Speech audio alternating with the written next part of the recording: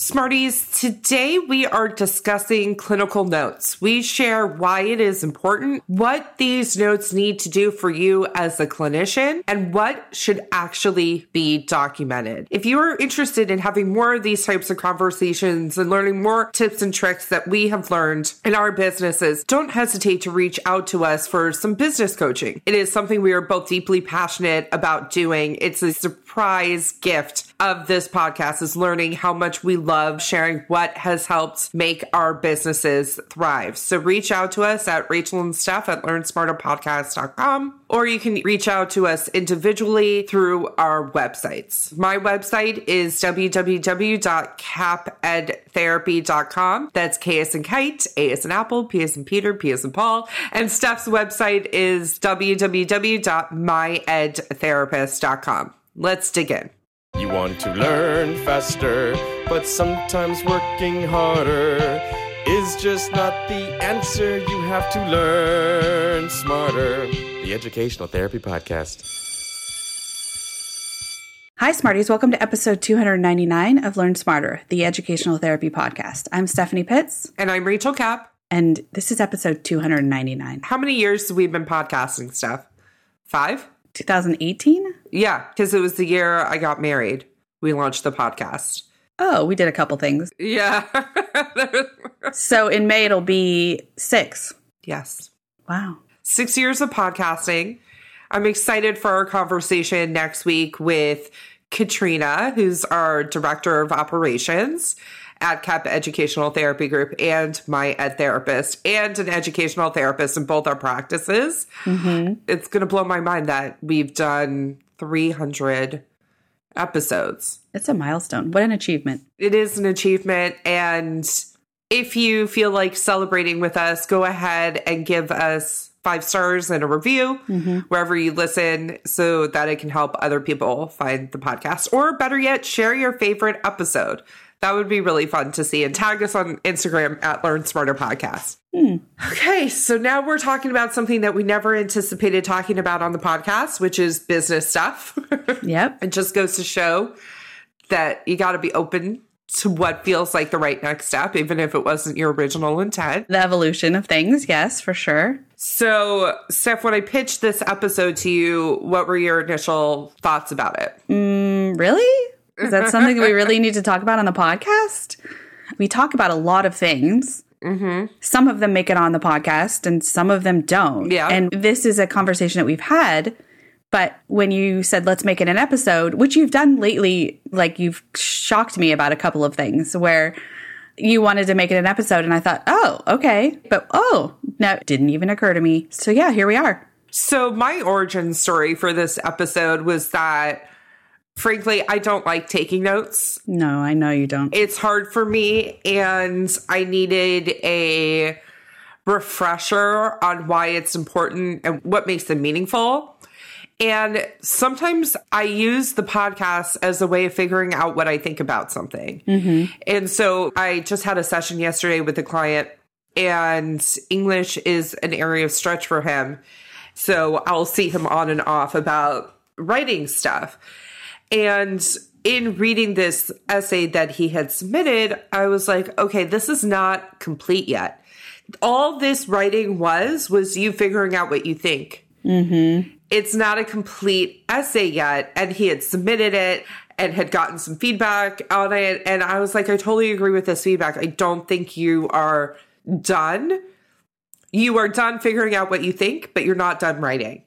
And so we use this podcast a lot of the times to figure out what we think about that. One of the things that really resonates with me in that lesson was when we did the episode on our framework. Mm-hmm. That's an early episode. We called it the ABCs of Educational Therapy.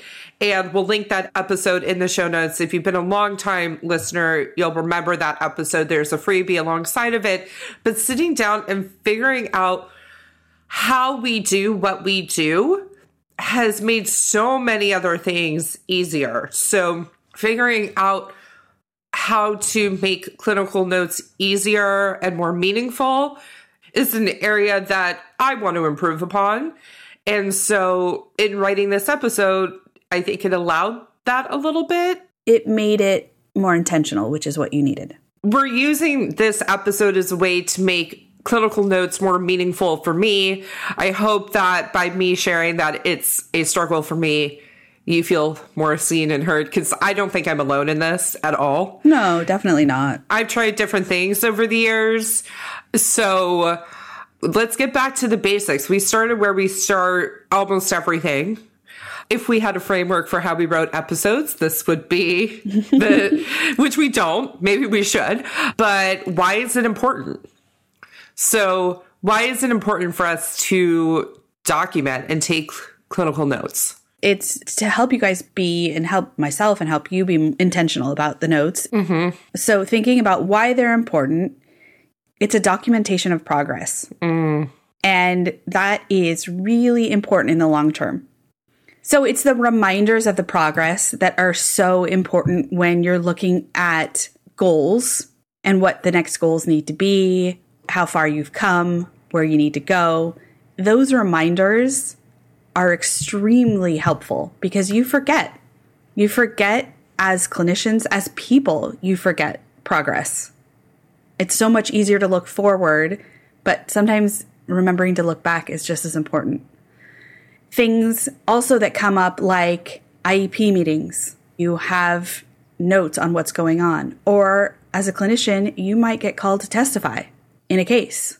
It's happened. That's why she's bringing this up. It has happened to us. Yes. And it was years later that I had to go back to notes. And it's also best practices for knowing each client and what's specifically going on. And that means having age, grade, any important things like diagnoses, etc. Having all of that documented is important.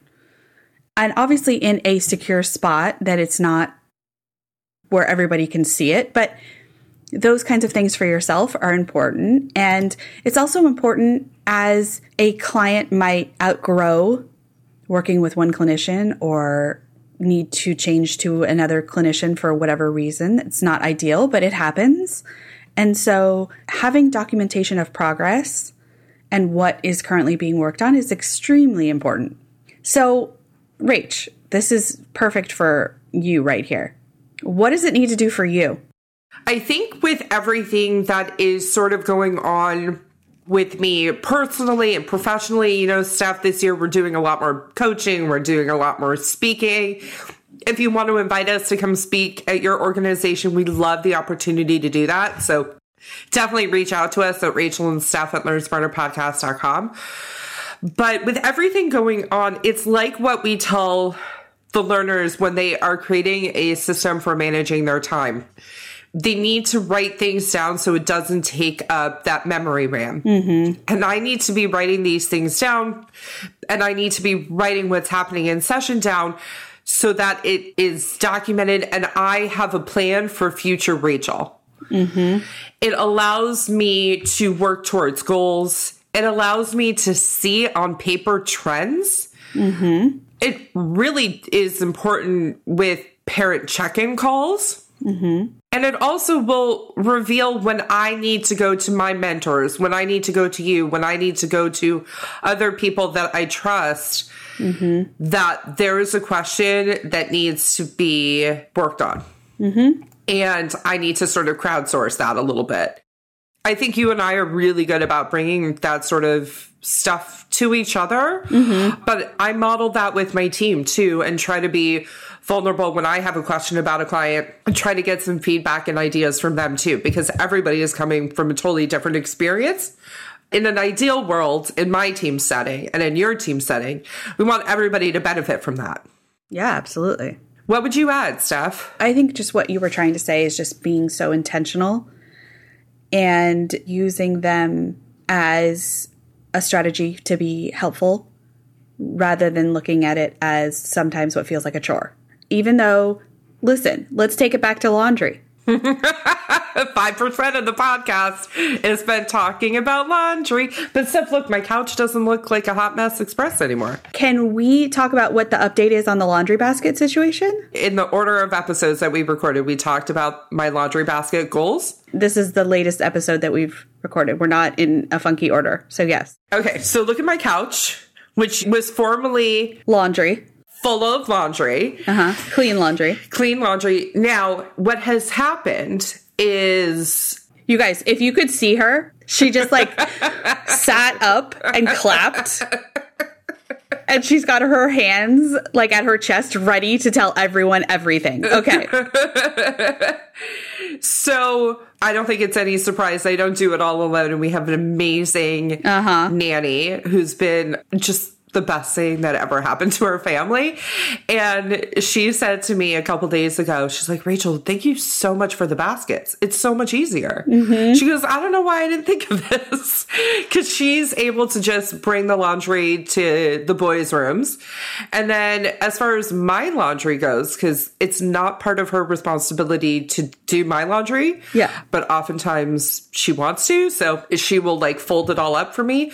And right now that laundry basket is sitting in my room, folded, and I'm just fishing clothes out of it. Yeah. So it's a better solution than me sort of walking into my across the house into my office to find clothes in my pile on the couch. It's better. Okay, it's a step in the right direction. It's absolutely a step in the right direction. How did we get on this? Because we were talking about the end goals of, I brought it up because what's the worst chore? The worst chore is putting clothes away. That's why I got there. So notes can feel like a chore. Right. But it's a tool. Yeah, but how good is it when you can find what you want to wear at the exact moment you want to wear it, especially when it's cold? I hate that. So that's why I brought up laundry. Let's be honest, Steph. I'm just looking at which matching sweatsuit is available. So the question is, which one I'm going to wear that day. Okay, but what if you can only find one and one? What if it's not the same colors? Are you willing to not have them be the same color? No, I need to be monochrome. Okay, so if you can only find the top in one color and the bottom in another color, then that's a problem. That's a problem for me. Okay, so let's imagine that's the problem, right? The tool being able to find them close together and they're all folded. But going back to notes. Yes. Even though it's hard and not our favorite thing to do, it is extremely helpful. Yes. For future Rachel and future Steph. Yes. And think about, if you're a person that struggles with doing notes, think about some strategies that might help you be able to achieve this in a way that works for you, and knowing that it's going to help your future self. Perfect. Have a great week, Smarties. Have a great week, Smarties.